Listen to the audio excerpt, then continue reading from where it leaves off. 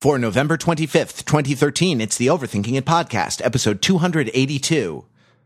I volunteer as hungry.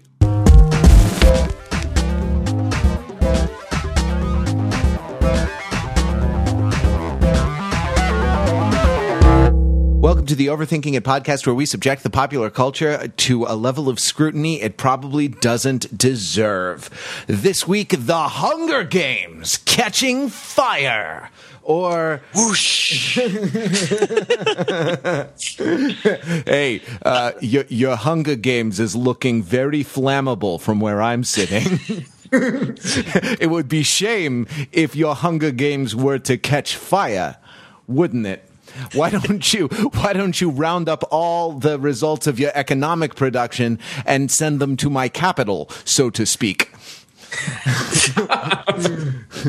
We're talking about the movie starring Jennifer Lawrence and also the book. So, blanket spoiler alert. And honestly, if you haven't read all the Hunger Games at this point, shame on you. First of all, shame on you.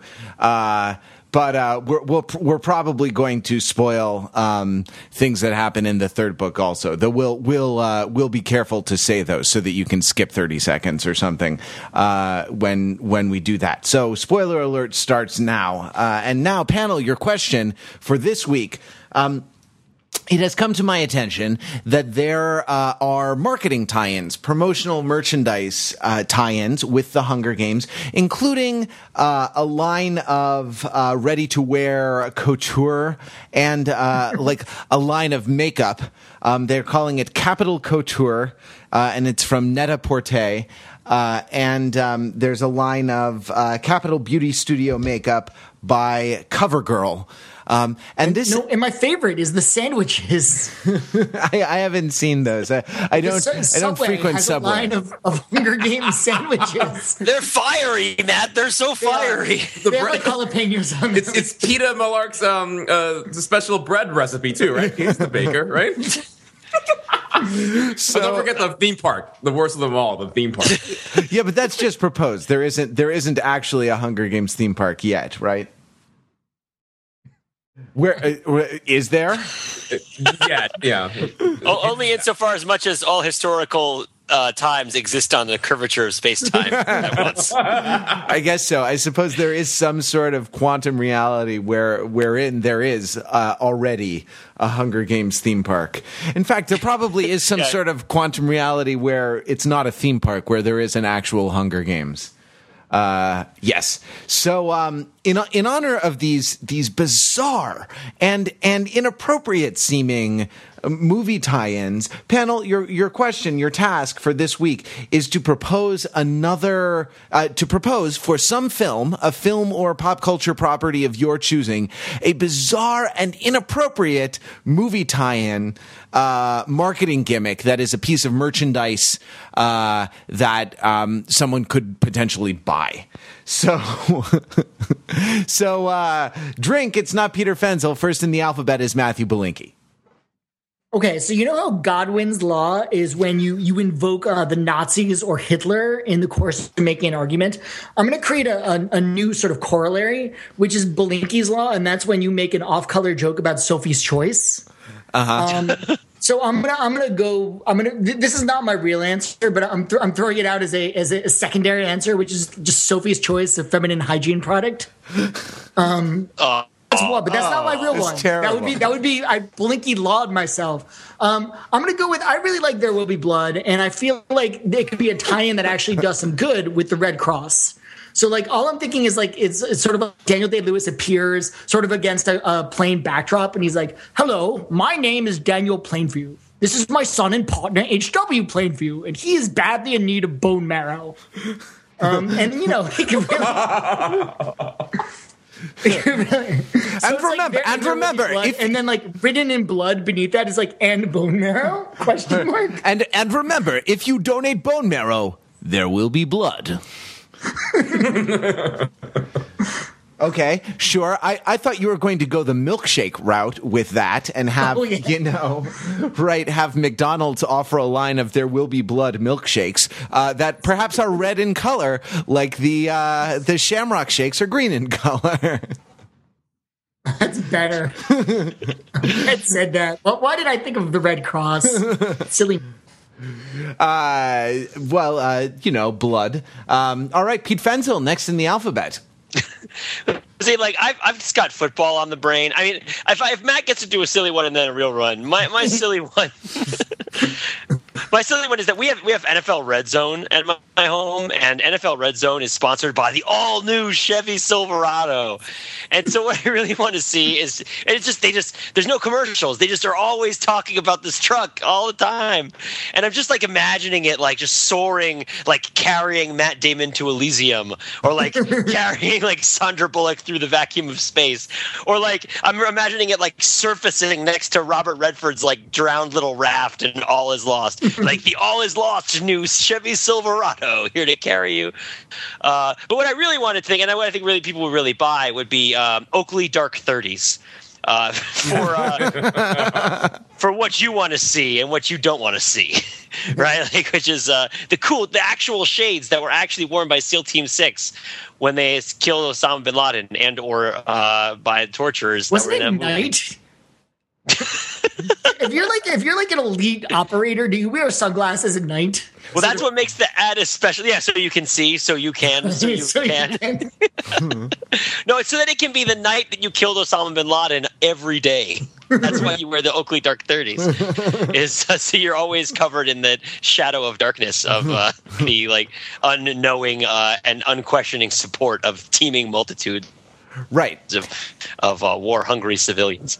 So there you go. Absolutely. Well, thank you, Pete. Man. I will never forget. Oh man! Make sure that you Ryan Gosling drive the all-new Chevy. I'm just gonna keep popping those in there. Look down! It's the all-new Chevy Silverado. Look down. Mark Lee. Mine is also vehicle themed. So I live in New York City, as several of the other overthinkers do, and we often take yellow cabs, taxi cabs. And a few years ago, they introduced a screen in the back seat, which really annoyingly plays a video with sound that you can't turn off immediately. You have to let it play its sort of intro thing. And the idea being that in the backseat of a taxi, you're very much a captive audience, and it displays very basic information about the ride, the rates, what to do if you have an issue with the cab ride, that sort of thing. So I thought this would be a great opportunity to do a taxi driver tie-in to the taxi experience. What I really want is like a CGI recreation of a young Robert De Niro coming on saying, "Hi, this is Travis Bickle for the New York City Taxi and Limousine Commission. Your base fare is $250 per ride with a surcharge of blah blah per mile. If you have any issues, please dial 311 to report any issues with this. Thanks and have a great day." But he's got to be really hostile. Like, listen, all you mother effers, all you human trash, all you. I can't remember the actual speech that he does. The thing that's kind of jump cut again and again and again. And he's, exactly. One day a rain's going to come and it's going to wash the filth off of these streets. Until then, enjoy the ride. Yeah.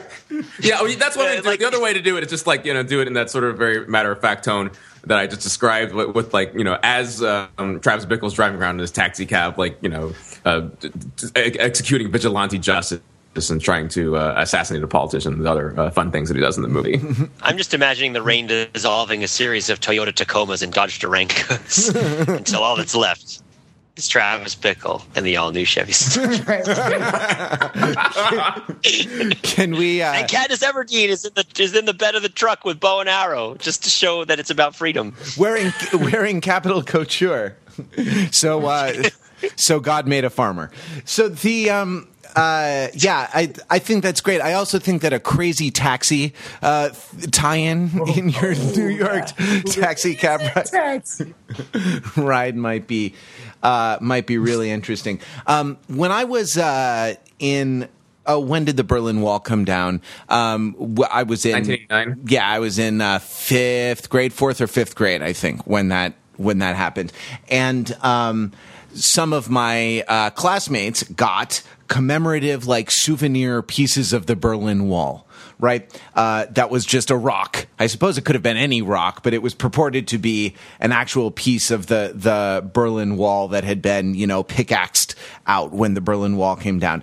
Apparently they had asbestos in it, and so it actually probably wasn't that helpful, like, sending that through the mail and giving it to your kid. Don't eat it. I mean, it's fine. You're not gonna sleep with it. Well, as long as as long as you don't touch it or lick your hands or something, because kids never put things in their mouths or what. Well, I suppose we were in 5th grade, so if we put it in our mouths, we kind of deserved what was coming to us.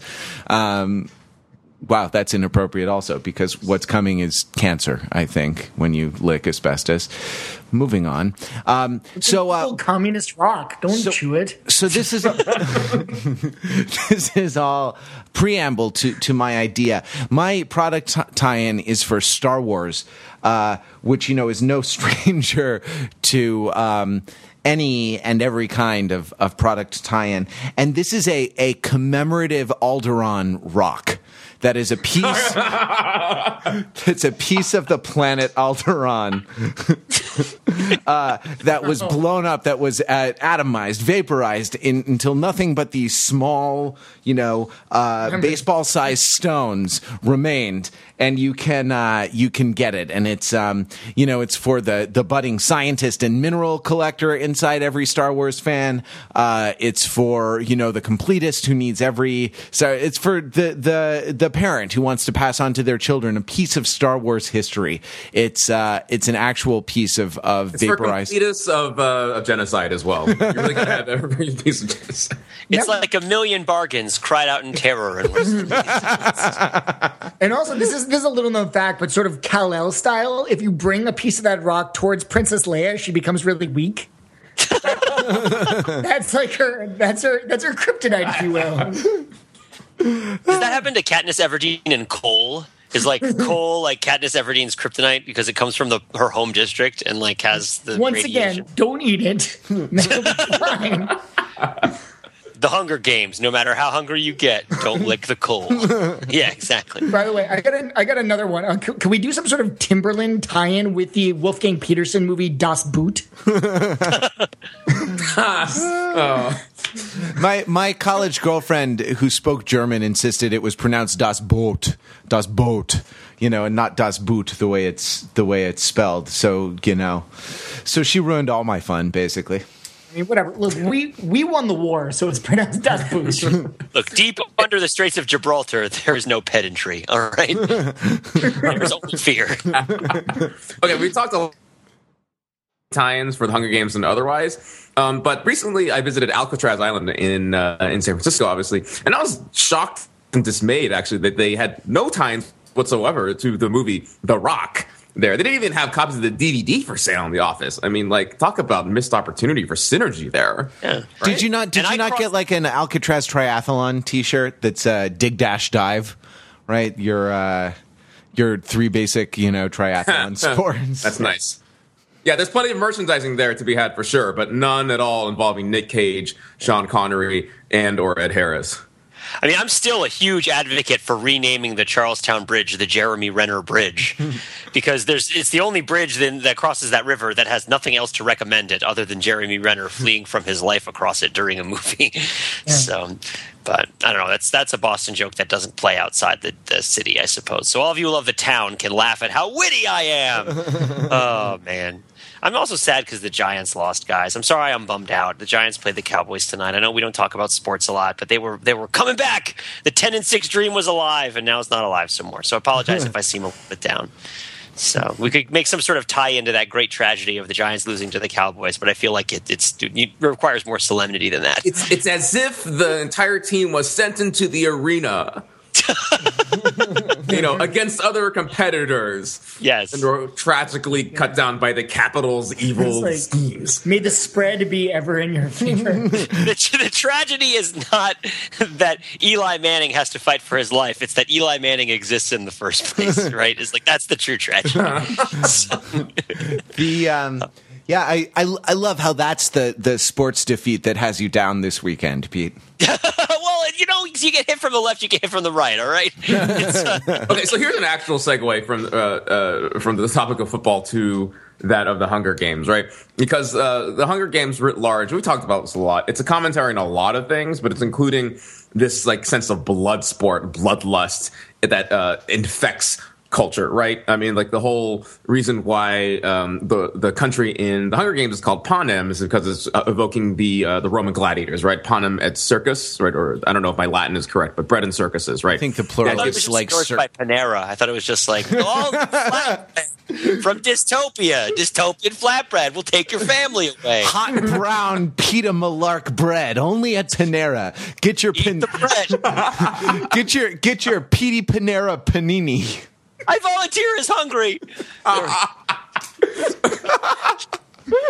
I almost hate to bring us back to the topic at hand and we'll just keep making bread jokes. So inevitably, when you're having discussion about the gladiatorial bloodlust entertainment and things like that, like. We have to talk about the NFL and the sport of football writ large, right? And with this idea that like these athletes are destroying their bodies for our pleasure, right? It's not nearly quite as visceral as Katniss Everdeen shooting a dude in the chest with the bow and arrow. It sort of plays out over a longer period of time, with the degenerative brain disease caused by repeated concussions. Right. Well, yeah, I mean that's. I guess it's kind of like the tobacco companies, like the NFL, have known for a while, right? That this is happening, and this is only sort of coming to light publicly now, or at least there's only coming outcry and things like that now. I don't know. You all went to see a football game this weekend, was it? Or did you travel to the? It depends on how you define football and define game. Okay, to be clear, a bunch of us went to the Yale-Harvard football game. Yale was decimated on the field; they were just like dismantled in a very football-y and Harvardly fashion by the Harvard football team. The less we speak about that, the better. It wasn't that Harvardly of them. It mostly consisted of running really hard at them and knocking them over, which is not generally what you associate with being Harvardly. But yes. Oh, man. But yeah, a bunch of us went to that game, and we were also a little bit bummed out because we were annihilated, which is sad. But yeah. Although I actually had a bunch of thoughts about this kicking around this week because I do CrossFit and was talking about like how CrossFit needs to deal with its steroid stuff going on at a top level. And I mean, not to talk about that specifically, but just to talk about this idea of gladiatorial blood sport that I think ties football back together with the Hunger Games. And maybe you guys, so sports, right? Sports, #sports. So there's like the Olympic ideal of sports, right? Which is like we have fair competition. It inspires us to be better. It's sort of a way of getting away from war. It's like channeling the energies that we would otherwise use in war to sort of a positive act of self-improvement. And it also like creates an environment that's sort of safer than war is for people to survive and pursue making themselves more excellent. While it is still dangerous, it is not as dangerous as war, and it is also fairer. And then you have like gladiatorial sport, right? Which is like we're acknowledging that the people who are doing it are in a lot of danger. We don't really care about the degree of danger that they get into, or that it is we're not necessarily even seeing it as a lessening of danger to them than what they would endure were they to be in a war, right? And the purpose of the athlete in gladiatorial sport is like economic and political, right? It's about entertainment, it's about social control, it's about all this stuff. And how like it's kind of hypocritical for us to say that we don't enjoy gladiatorial sport or to condemn it too roundly because we clearly do, and it's clearly a big part of what we do. And certainly like it's kind of hypocritical to insult the football out of one side of your mouth and be sad when your team loses and wish they had better players with the other side of your mouth. You know what I mean? Like.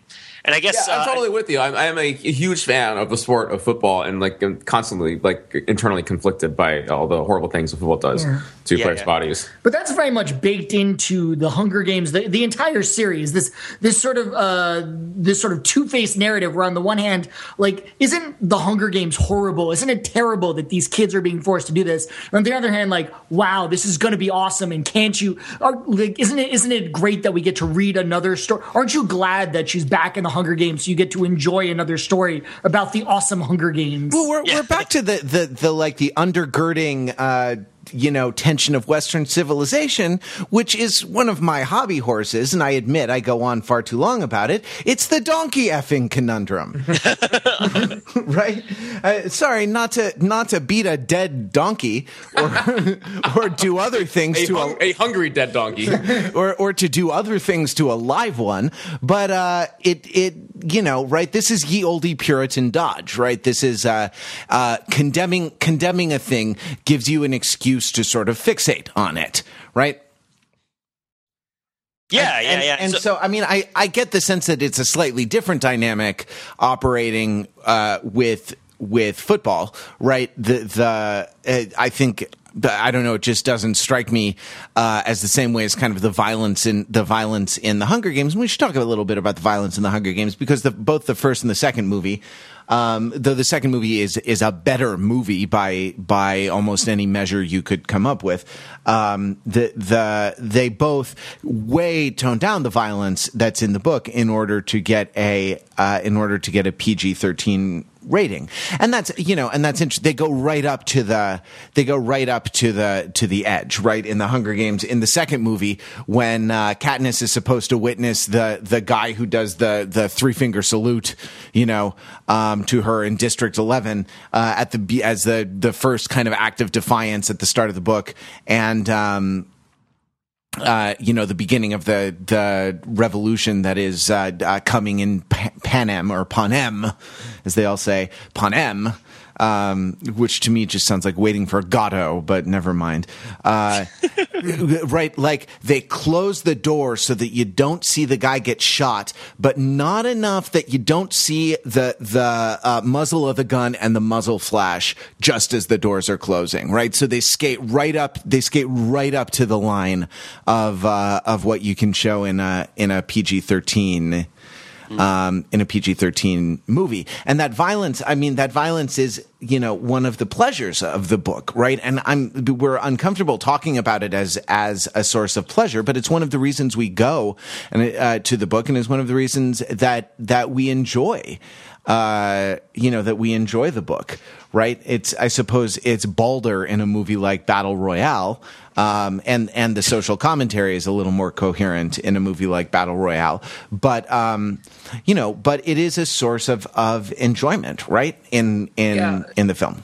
So another thing to draw upon in this conversation is what you probably heard this before, this idea that somebody once said it's impossible to make an anti-war movie, right? Because war looks so awesome on the camera, right? I saw Platoon this week. So that wow. So you have a lot of reasons to be down. Really? I am. Well, because here's why I'm down. I'm down because I saw Platoon this week. I'm down because the two blue football teams I root for both lost, and I'm down because I took so long to get back on the Greyhound bus from New Haven that all of the Hunger Games showings were sold out, and I didn't get to see the movie. And so I'm a little bit bummed. I've read the book. I've read all the books, and I love them. And the third book deals with this problematization pretty head on. Although we probably shouldn't address. We can talk about that when the third and frickin' fourth movies of this thing come out. But the second one still leaves the problem really out there to sort of address. You know what I mean?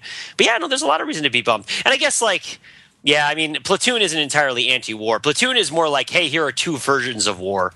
Which one do you like more? Do you like the Willem Dafoe war or the Tom Berenger war? The war where you're like smoking pot out of a gun barrel, or the war where you're like shooting children for no reason? Oliver Stone makes a really tough choice for you, by the way. It makes it really hard for you to figure out which side you should choose. Oh man, exactly. Oh, you just blinkied yourself. I did. Hey, can I actually bring up one thing that you just said?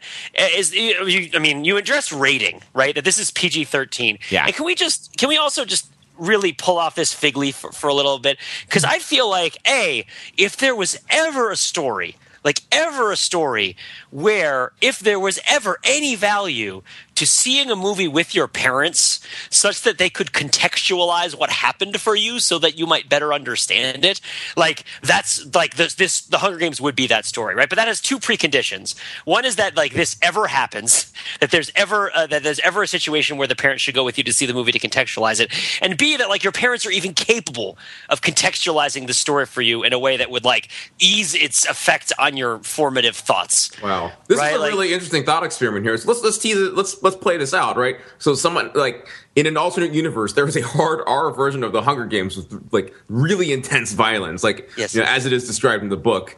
And let's say 14-year-old girl goes to see this with her parents. Like, what is that conversation like? No. Because it's restricted, except if your parents go with you, then they can clearly deproblematize it for you, right? Like, and help it make sure that it doesn't shatter your emerging worldview. I guess the conversation is like, well, here's the thing. Your grandfather had to kill a whole bunch of German and Japanese men. He did both. He was in both places at the same time. But actually, it's the future, so it would be your great-grandfather, right? It would just be like, here's Catch-22. Read this and come to dinner, right? Like, I don't know. Like, yeah, what is the conversation like? Is it like, do you like Katniss is probably when it starts, right? Like, why do you think you like Katniss? Is it because she's like you?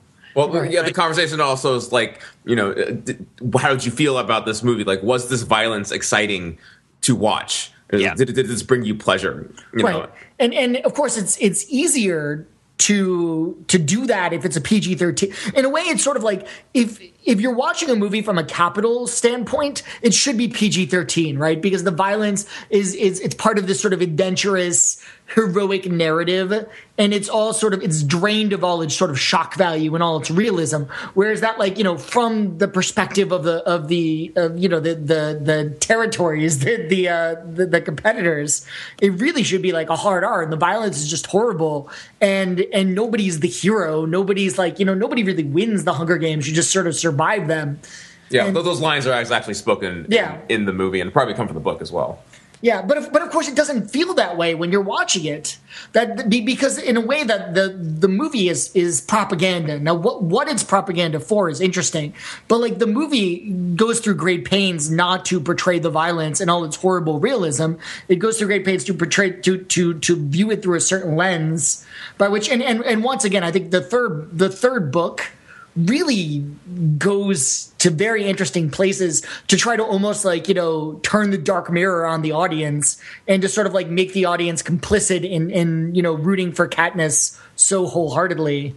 Yeah, I mean, just to take a brief digression, the movie that does it really well is Inglourious Basterds, right? If you will all remember the Nazi propaganda movie, I believe it's called Nation's Pride. Yeah. Right, where like this crowd of Nazis is watching a Nazi sniper just blow away American after American, and the crowd is just loving it. They're eating it up. That to me is was probably one of the most powerful of those types of moments I've ever seen in movies, and it'll be very interesting. You're right, to see how that plays out in the third and fourth Hunger Games movies. And I think, even so I remember. Not remember, but coming up to Catching Fire, been thinking a lot about Mockingjay because it's a more comfortable place to be in talking about the Hunger Games books to have read the third one because, as we said, like the third one gets us to that sort of comfortable place where we're both kind of like we're comfortable with like meta text and meta theatrics and meta cinematics as a way of eschewing feelings of dread and responsibility. Although that's not really what it does at all, but there is a sort of relief of tension that comes from at least I'm aware of it. That actually, Sheely did this in an improv scene once, which was really funny, where he was like, enumerating all of these horrible things that were happening to people in these like bad poverty situations, and admitting that he wasn't doing anything about it, but at least he was aware of it, right? Like, and if you were aware of it, that's somehow better. So if we're somehow aware of how us looking at Katniss is dark, well, then that certainly makes it less bad. Well, not really. So okay, so let's sort of because it's the same. Like we still participated in it. Like I'm still not at a place where I'm going to stop watching football. Right. So again, the tougher challenge is then to step back to like the Catching Fire place, where we're still watching the football, right? We're watching the helmet contact, right? Like where like Eli Manning is down on the ground rolling around because somebody bashed his helmet into his helmet, which didn't happen in the game, but like let's just say it did. I hear that the actual replay of the Hunger Games themselves don't start until relatively late in the movie. It's like an hour and a half into the movie before they go into the arena again. And the thing is that we're overthinkers, and I think we approach this on a different level than a lot of the sort of casual Hunger Game fans who are probably just sort of impatiently waiting for like the action to start. Yeah, just like all the people who didn't want to see the tour of the White House and White House Down are just like, when is Channing Tatum going to get in his undershirt? That's last week's episode. Listen to last week's episode if you didn't, because that was a lot of fun. But yeah, but it's like, how do we wrestle with this idea of actually wanting Katniss to win? Kind of like without kind of disentangling it by like releasing the tension with meta criticism, right? Like without sort of letting ourselves off the hook by showing that, see, this is a dark mirror, therefore everything's okay. Like how do we be okay with Katniss as the protagonist when clearly the whole thing is just such a huge, it's not a competition that should be happening. I mean, if we were to ascribe to things that we say. I mean, right? Like, Pete, you are doubtlessly familiar with the Arnold Schwarzenegger classic, The Running Man. Yes. Which has a very similar plot in which like a man has to run through a gauntlet of a televised contest in which various sort of assassins will attempt to take him down, and if he survives, he wins his freedom. But the big thing about that is clearly a satire. That is a satire of like television and modern American culture. Yep. And this is not as clearly supposed to be tongue in cheek. It doesn't have this sort of like Starship Troopers winking at itself. Yeah, I think that's what makes it challenging, because it does in more than just indict us. It like brings us on Katniss's side in like a very real and meaningful way. And I mean, some of it is about gender identity, and some of it is about adolescence and our identification with the struggles of coming of age, right? Like, and some of it is about love, and anxieties around love. And these are all reasons why we'd identify with Katniss and support her as she's doing this thing. But this thing is murdering other people. What? I mean, I don't know. It's like, do we identify with Katniss or do we identify with the Capitol in a way? Like, when we're watching the movie, are we any different than the sort of people in the Capitol eating their popcorn and placing bets on who lives and who dies?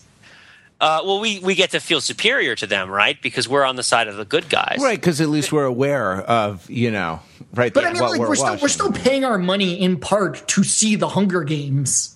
Well, this is my point. This is the donkey effing conundrum, right? Which is that you want to see Titania F the donkey. That's why you're there. It's not. It's not for the marriages at the end. I mean, I also kind of see it as us living in a Rambo 1 world, but like wanting to live in a Rambo 2 world. And I mean, can you unpack that a little? Yeah, well, because like Rambo 1 is about the Vietnam veteran. Again, I got Vietnam in the brain because I watched Platoon this week. But like Rambo 1 is about a Vietnam veteran who's abandoned by society, right? Who like goes on kind of has like a standoff with the law enforcement and ends up shooting a bunch of people with a big gun, right? And like it's very sad, and he's homeless, and he's kind of a drifter, right? And then like it's First Blood, right? And it's like the home front, right? And then Rambo 2 is like Rambo gets sent on a mission to basically like win the Vietnam War single-handedly in the 80s using like tuna fish and steroids and a big machine gun, right? Like and a helicopter. And a helicopter and all this other cool stuff. And the idea that like I mean, I just remember this is really powerful feeling from childhood for me.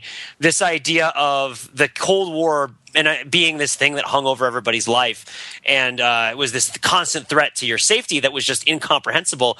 And just what a release and relief it was to see it from the standpoint of a hero who was fighting a villain, right? And I mean, I know that's pretty. We've talked about this a lot before on the podcast of like, and we even talked about it last week. Where like taking all of the evils of the world and putting them in a face that I can punch is like a thing that makes you feel better. And that's one of the sort of political purposes of gladiatorial combat, I suppose. Is like, I guess the lesson is.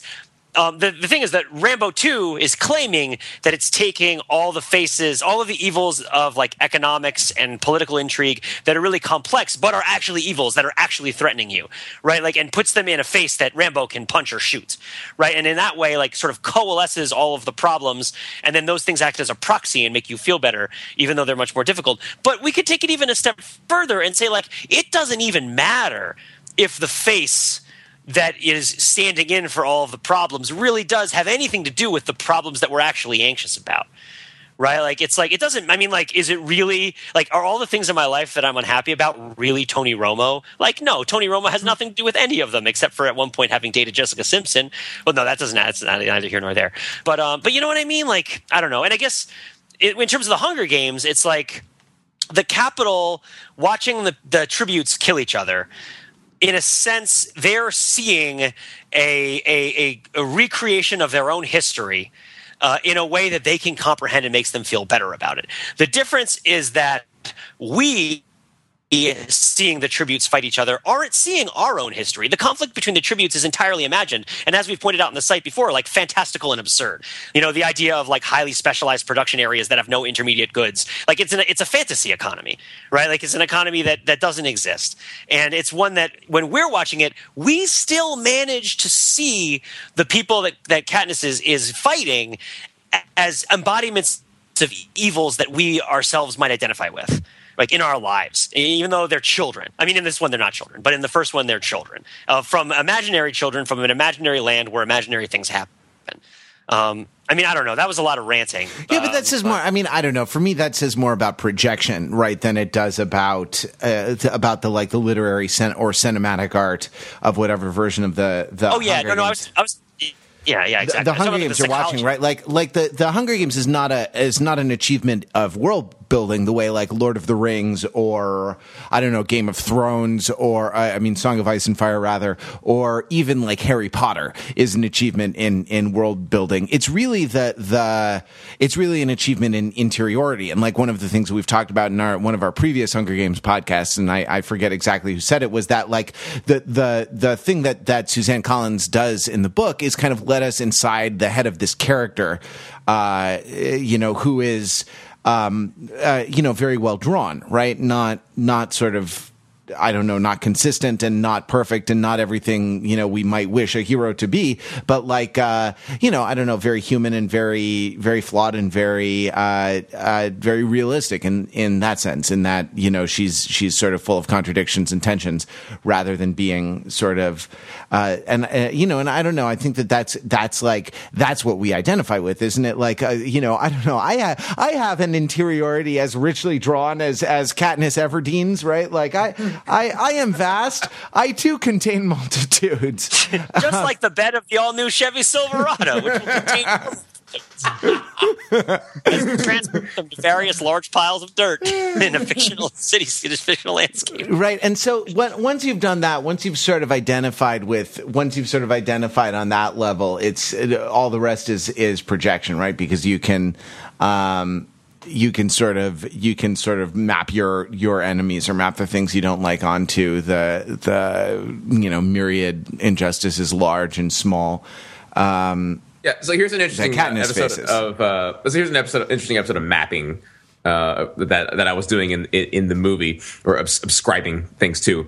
There's a particular scene when Peeta and Katniss are in the Capitol. They're at a big party, and someone is telling to Peeta, who says he's full, and like, I'm not going to eat this macaron. Says, "Oh, just drink this." And Peeta's like, "What does this do? This will it'll make you sick, so you can throw up, so that you can eat more food." And Peeta's like, "Oh, that's terrible," and you're meant to feel that is awful as well. But then I was reminded of a true story that I've heard about people who go to like very fine upscale, like $300 prefix restaurants in New York City that come with like 14 courses. That have done exactly that. I mean, without like the specific beverage, but like have like booted to make room for the extra plates. I am told, I have read a news story from a reputable source of news that purports that to be true. And like, I read it. Like, oh my gosh! Like, I'm New York City. I'm the capital. The capital is us. I read a book called Service Included that is the account from a waiter at Per Se. During its opening, which is the fancy Thomas Keller New York restaurant, that says not intentionally but unintentionally, something that happens there a lot more than you'd expect is that the patrons throw up because they're eating so much more and drinking so much more wine than they're used to, that they get drunk and boot. And that there is an expensive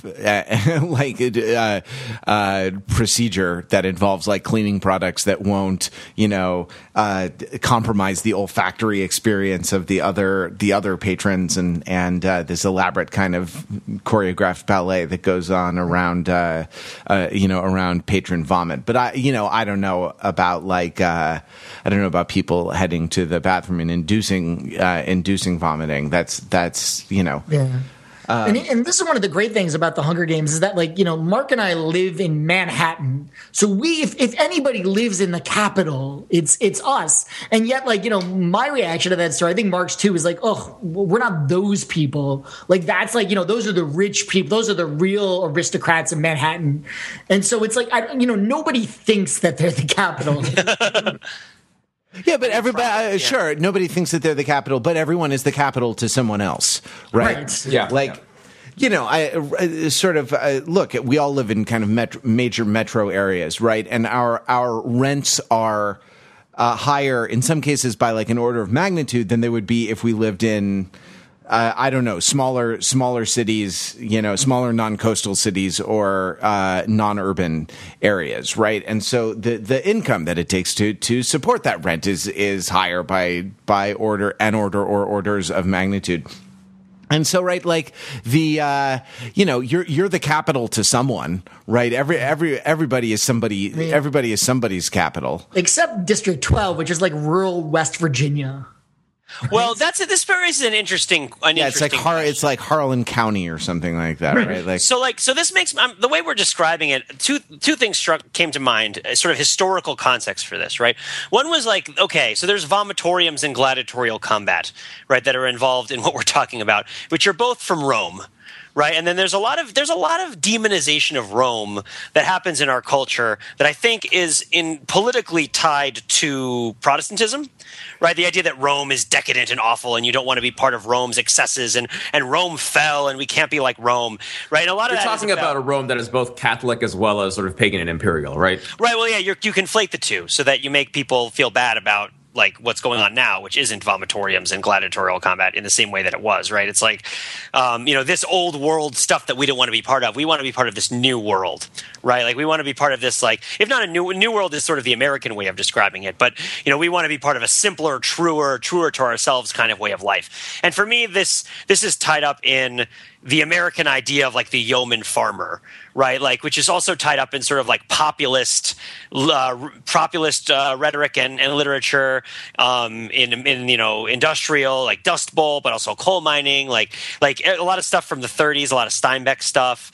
right? Like, which is tied up in this idea that the common people have a decency, which is what can save us from the decadence of our legacy of what's referred to by Ben Franklin as centuries of European mischief, right? Like, and that there's a way of life that gets us away from these problematic shows of excess that are inhuman and unethical, that gets us away from gladiatorial combat, that gets us away from vomitoriums. That's about the simple life, right? Like I'm thinking about like Quakers and Afghans and like the freaking song that was always played by the middle school violin ensemble, right? Like the Gift to Be Simple song, right? This idea that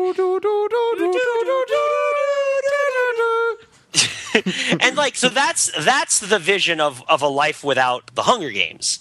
And that is bound up in sort of where District 12 is located in Appalachia. I think is tied into these ideas of like, you know, rural poverty in the Great Depression, you know, like the Dust Bowl, tenant farmers, like the Quakers, like freaking like the you know, pre-Cromwell Roundheads, right? Like all this stuff is all tied together in this idea that we can get away from it.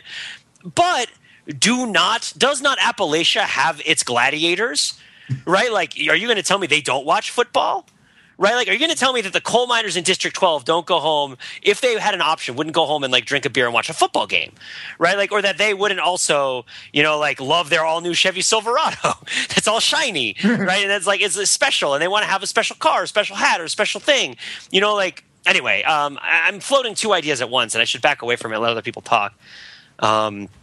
It's just like, it's because it's this idea of a life that can get us away from these vices, but does it, you know, in practice, really? So, I mean, your point is that it's Hunger Games all the way down. I mean, I suppose, but at the same time, these things exist aspirationally too, right? Like, it's not like life is always the Hunger Games. That's one of the problems, I think, with. It's not a problem with the Hunger Games books, really, but it's a problem of sort of dwelling within the Hunger Games fantasy life, right? Which is, and it also it's more of telling in something like Game of Thrones, where there's a more thorough world to build. Although I think maybe even more telling in like Tolkien, where it's like people aren't always bringing the ring to Mordor. Like that's not always what's happening. You know, like people aren't always involved in like the cutting edge of the war against oppression, right? Like it's the whole like, yes, just because thou art virtuous, do you think there'll be no more cakes and ale, right? Like, and that's one of the things that Game of Thrones actually does, at least the books do, is like, hey, they ate dinner and it was awesome.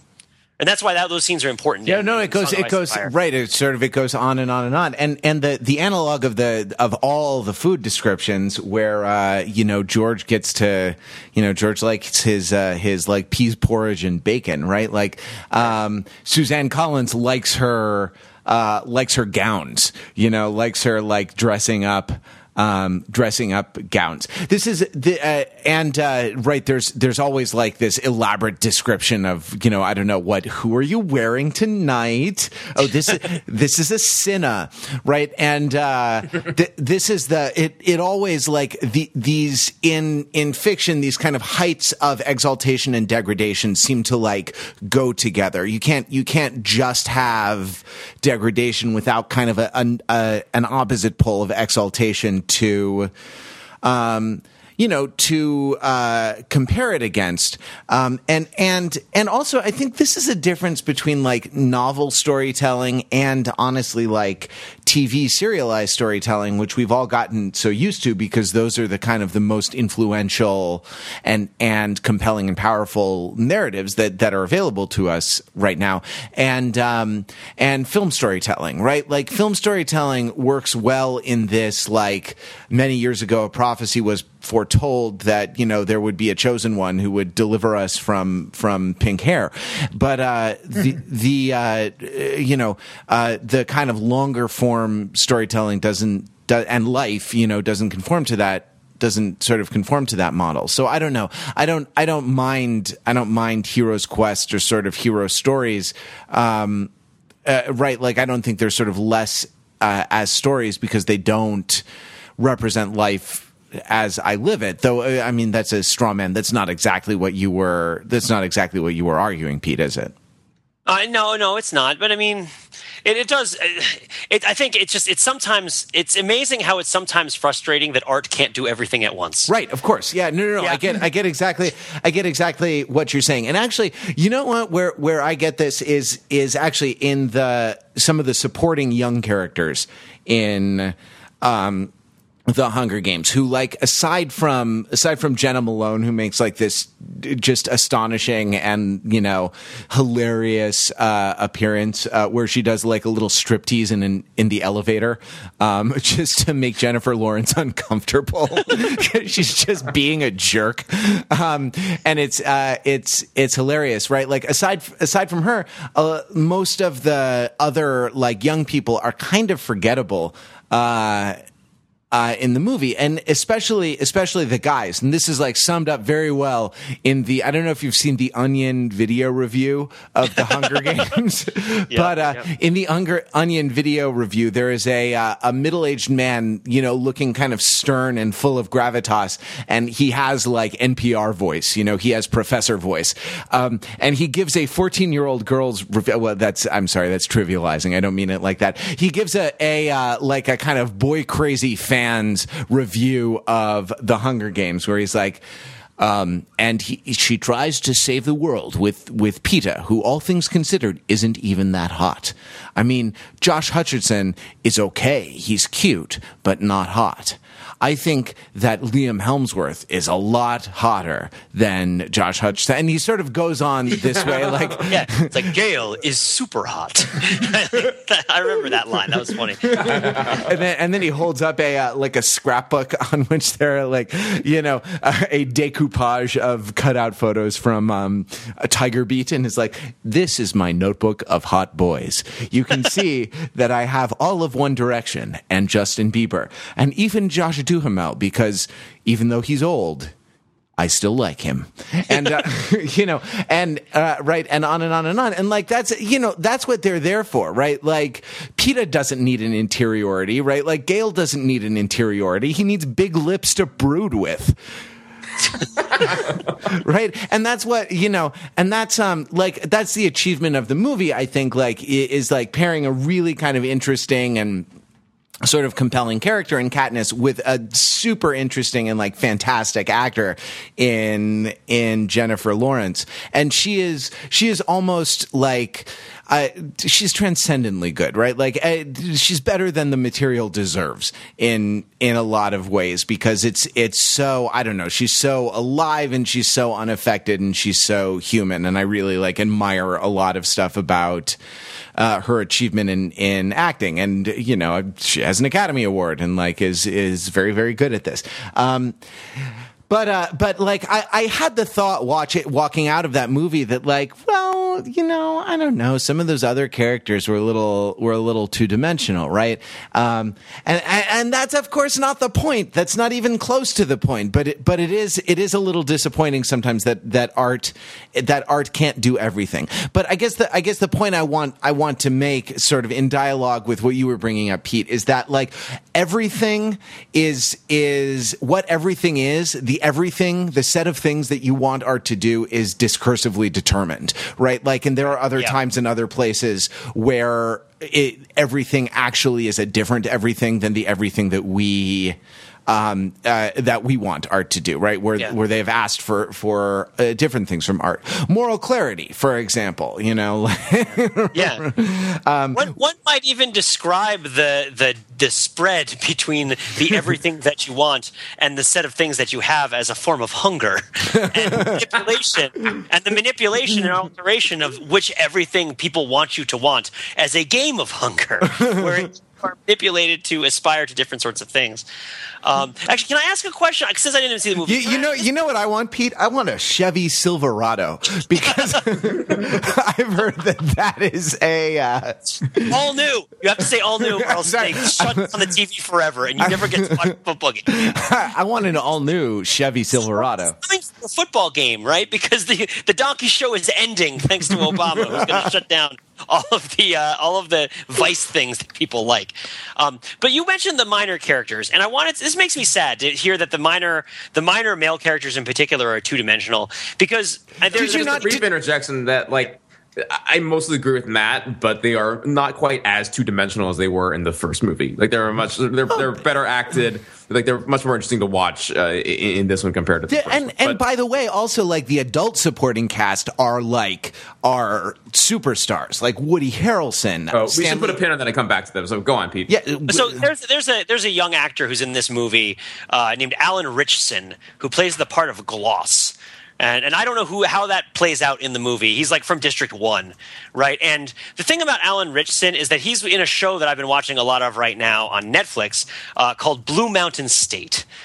Which is a very I don't know if I've talked about it on the podcast before. I won't go into too much length about it. It's a very crass, like sex farce television show about a college football team, right? Like that, and it's really, I really like it. It's like it does a lot of objectionable things. So, you know, if you want to judge, like, you know, get in line.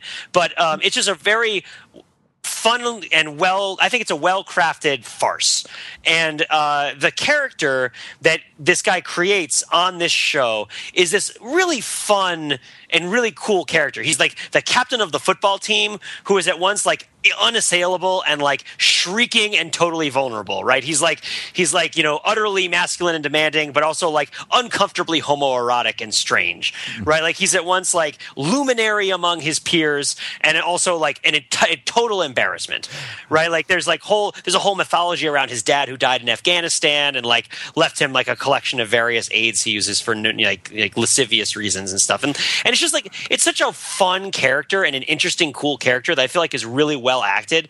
And it's really not that common that you see like an actor who sort of looks and acts like this, who is just sort of like diesel and built and like clearly like has electricity, removed all his body hair or whatever, actually play like a competent comedic role, right? Which is like, I'm like, oh, this is really interesting. I really wonder what he does in the movie. I suspect he probably just scowls and like gets shot at, right? Like, I think he gets killed with an arrow through the head in the book.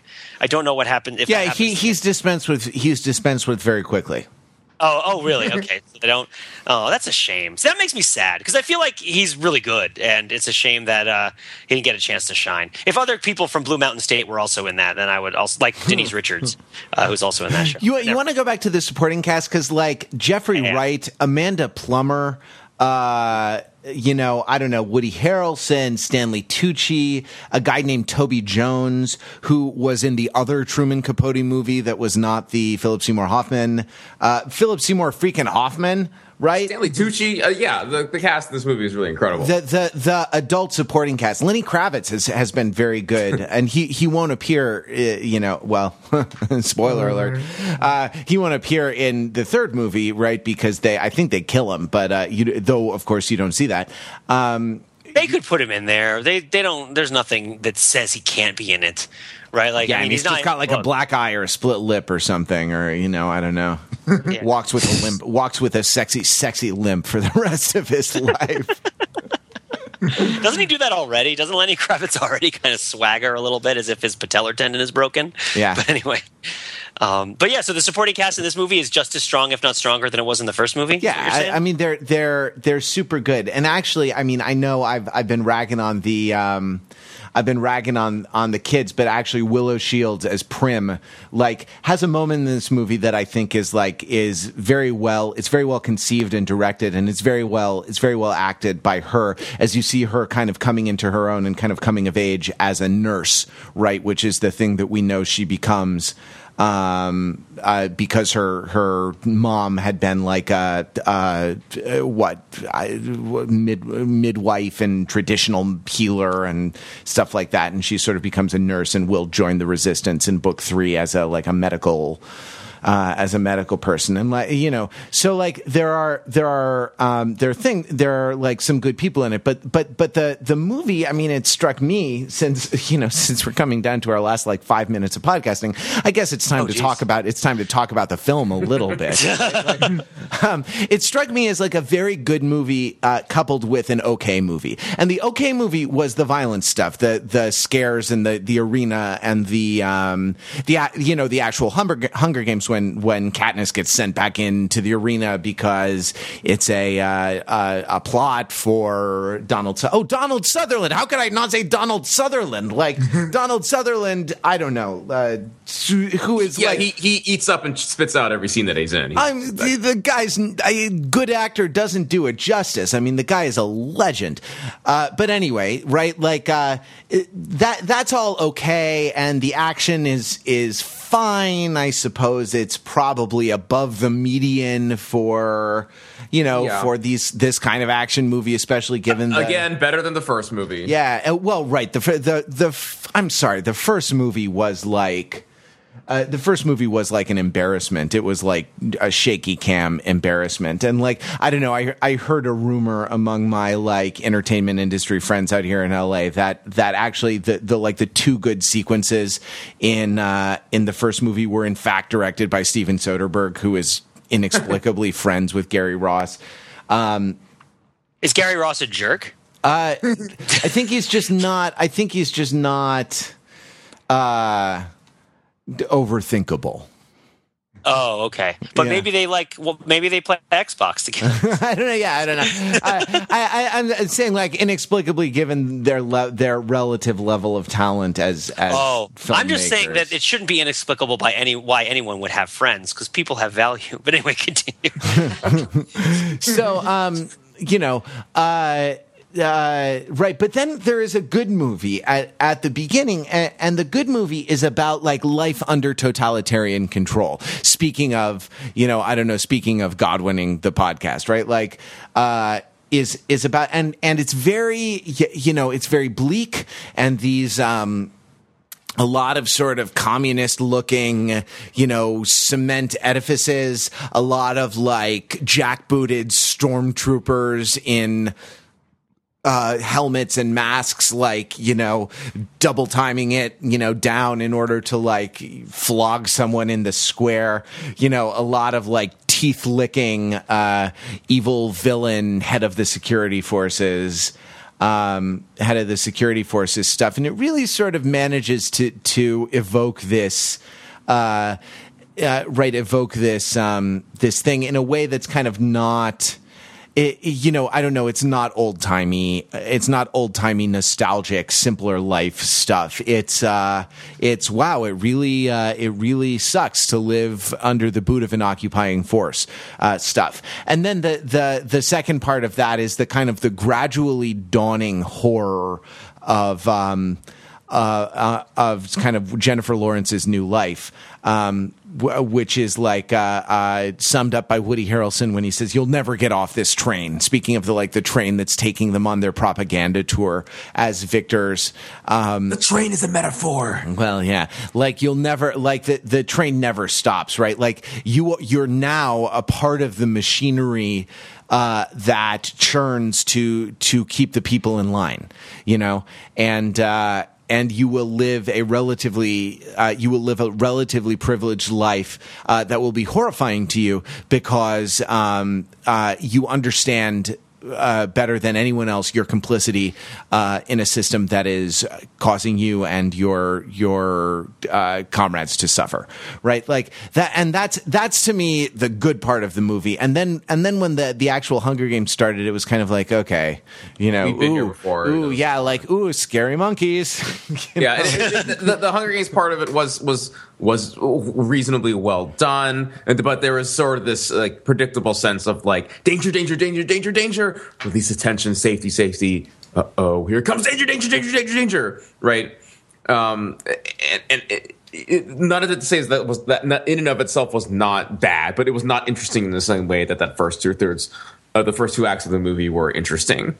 Right? And just to piggyback on what Matt was saying, or what we were saying earlier about this idea of world building, right? That's the part of the movie that was starting to do some interesting world building, where if it had extra time, it could have really started to do something very interesting, describing the world in which District 12 and Panem exist. But it reminds me as well of had me thinking about Ender's Game, right? The other big budget young adult book adaptation of this fall movie season, right, in which we complained a lot about the pacing of Ender's Game and how it just sort of really did a forced march through all of the good parts of the book. And I definitely felt that less for this movie. In fact, I thought that it was paced reasonably well, but I'm still left thinking again about the artificial constraints of making a movie in the roughly 2 to 2.5 hour long range that it sort of forces filmmakers,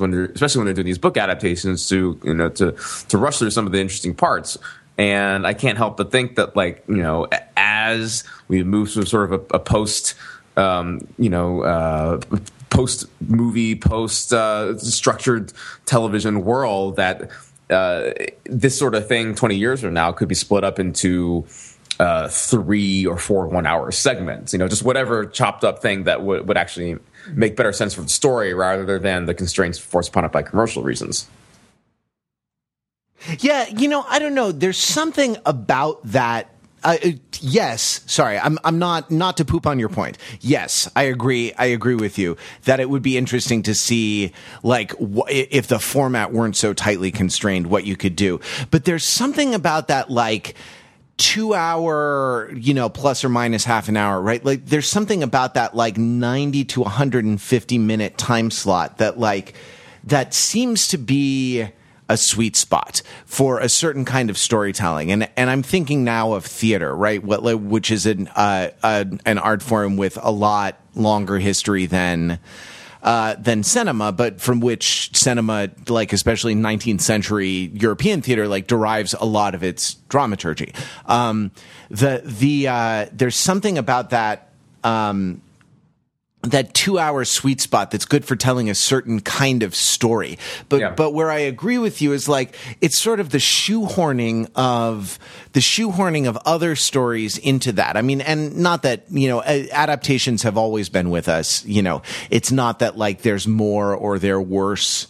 Now, I mean, there have always been good adaptations and there have always been bad adaptations as long as there has been cinema. But But what it does, the kind of breaking free of the format, the kind of post-TV, post-movie age that you identify, does seem to offer a little freedom. I hope it offers a little freedom to say, well, what is the best format for this material, and let form follow function a little bit more, rather than something like, well, there's a lot of material in the fourth book, so let's break it up into two movies, or more cynically, like we would like two paydays instead of just one, so let's break the third book into two movies.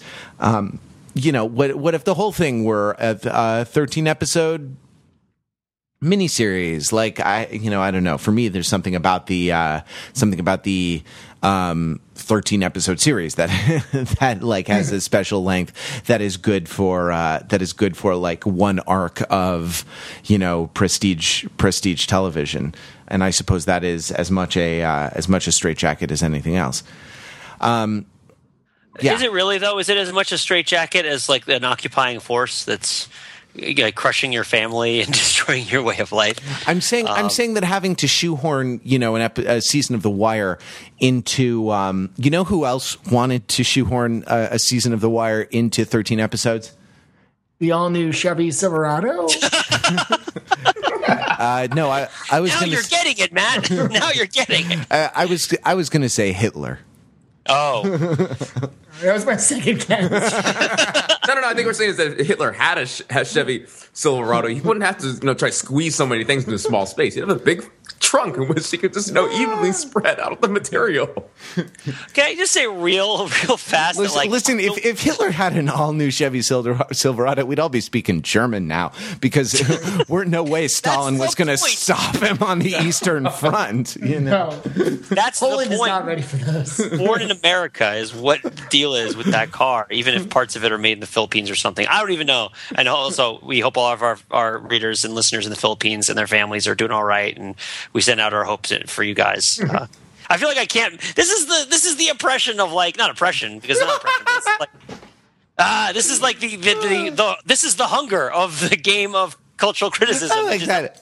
Can't even mention the Philippines without hoping that they weren't all killed in a typhoon, because I really don't want them to all be killed in a typhoon. This is what, like, they're District 7 or 8? Oh God, yeah, right. Like, this is something that facetiously I think from time to time, Pete, and I say it not to be ungenerous to you, but I think, like, you should think about how privilege is hard on me too.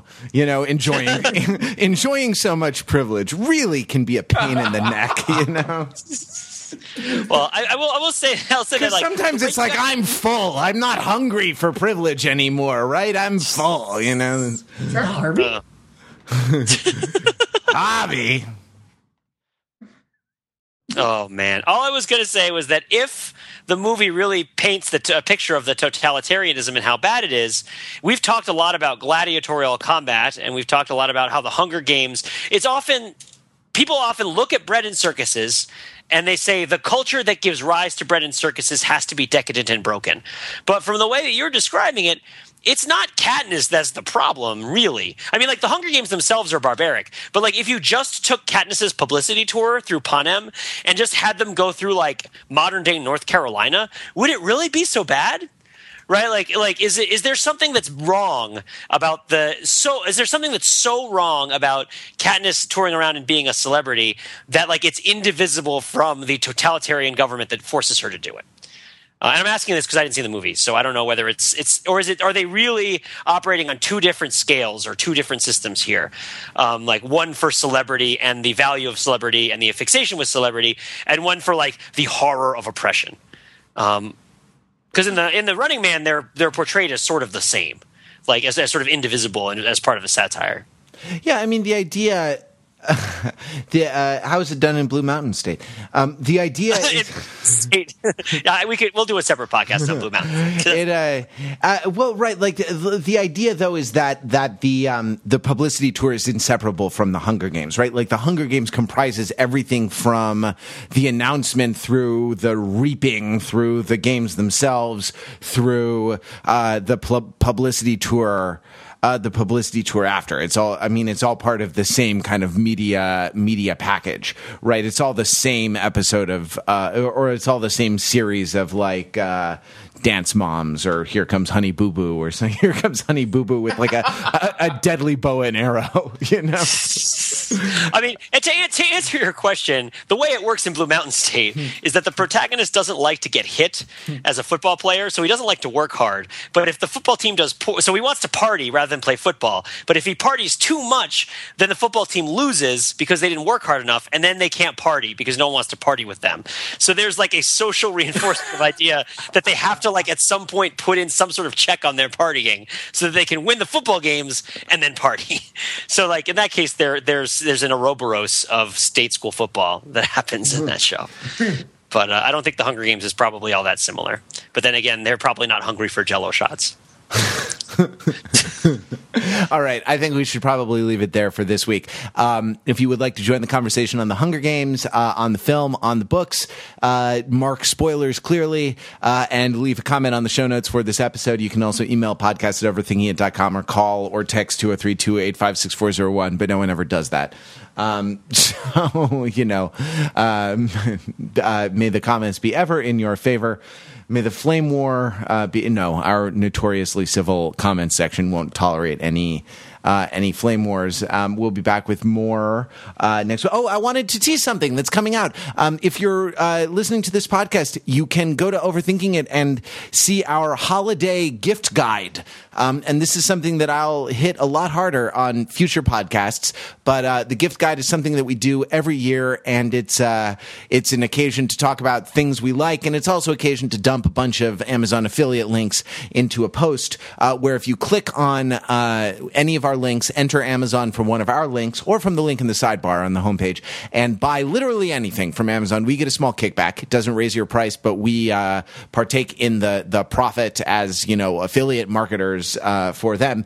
And this is a big thing for us every year. It gives us a non-negligible portion of our income for every year. So when you're doing your holiday shopping online, and come on, you don't go to actual stores anymore, do you? Like a loser? You don't do that. You're not a loser, are you? When you buy your things on Amazon, click through our links, and we're very grateful for the small kickback that we get for that. Basically, at this time of the year, you are all the districts, and we are the capital, and you are providing all of your wealth to us. So we really appreciate that. I'm not sure. I think Jeff Bezos is the capital, right? Like. You know, and we are, I don't know, we're District 1 but or 2. Who's the capital for Jeff Bezos? Yeah, absolutely. Someone is always the capital. Someone is always selling you something on an affiliate link. You can buy Overthinking It's branded pieces of Alderaan at overthinkingit.com/store. And you can find us at overthinkingit.com, where we subject the popular culture to a level of scrutiny it probably doesn't deserve. This podcast is brought to you by the all-new Chevy Silverado.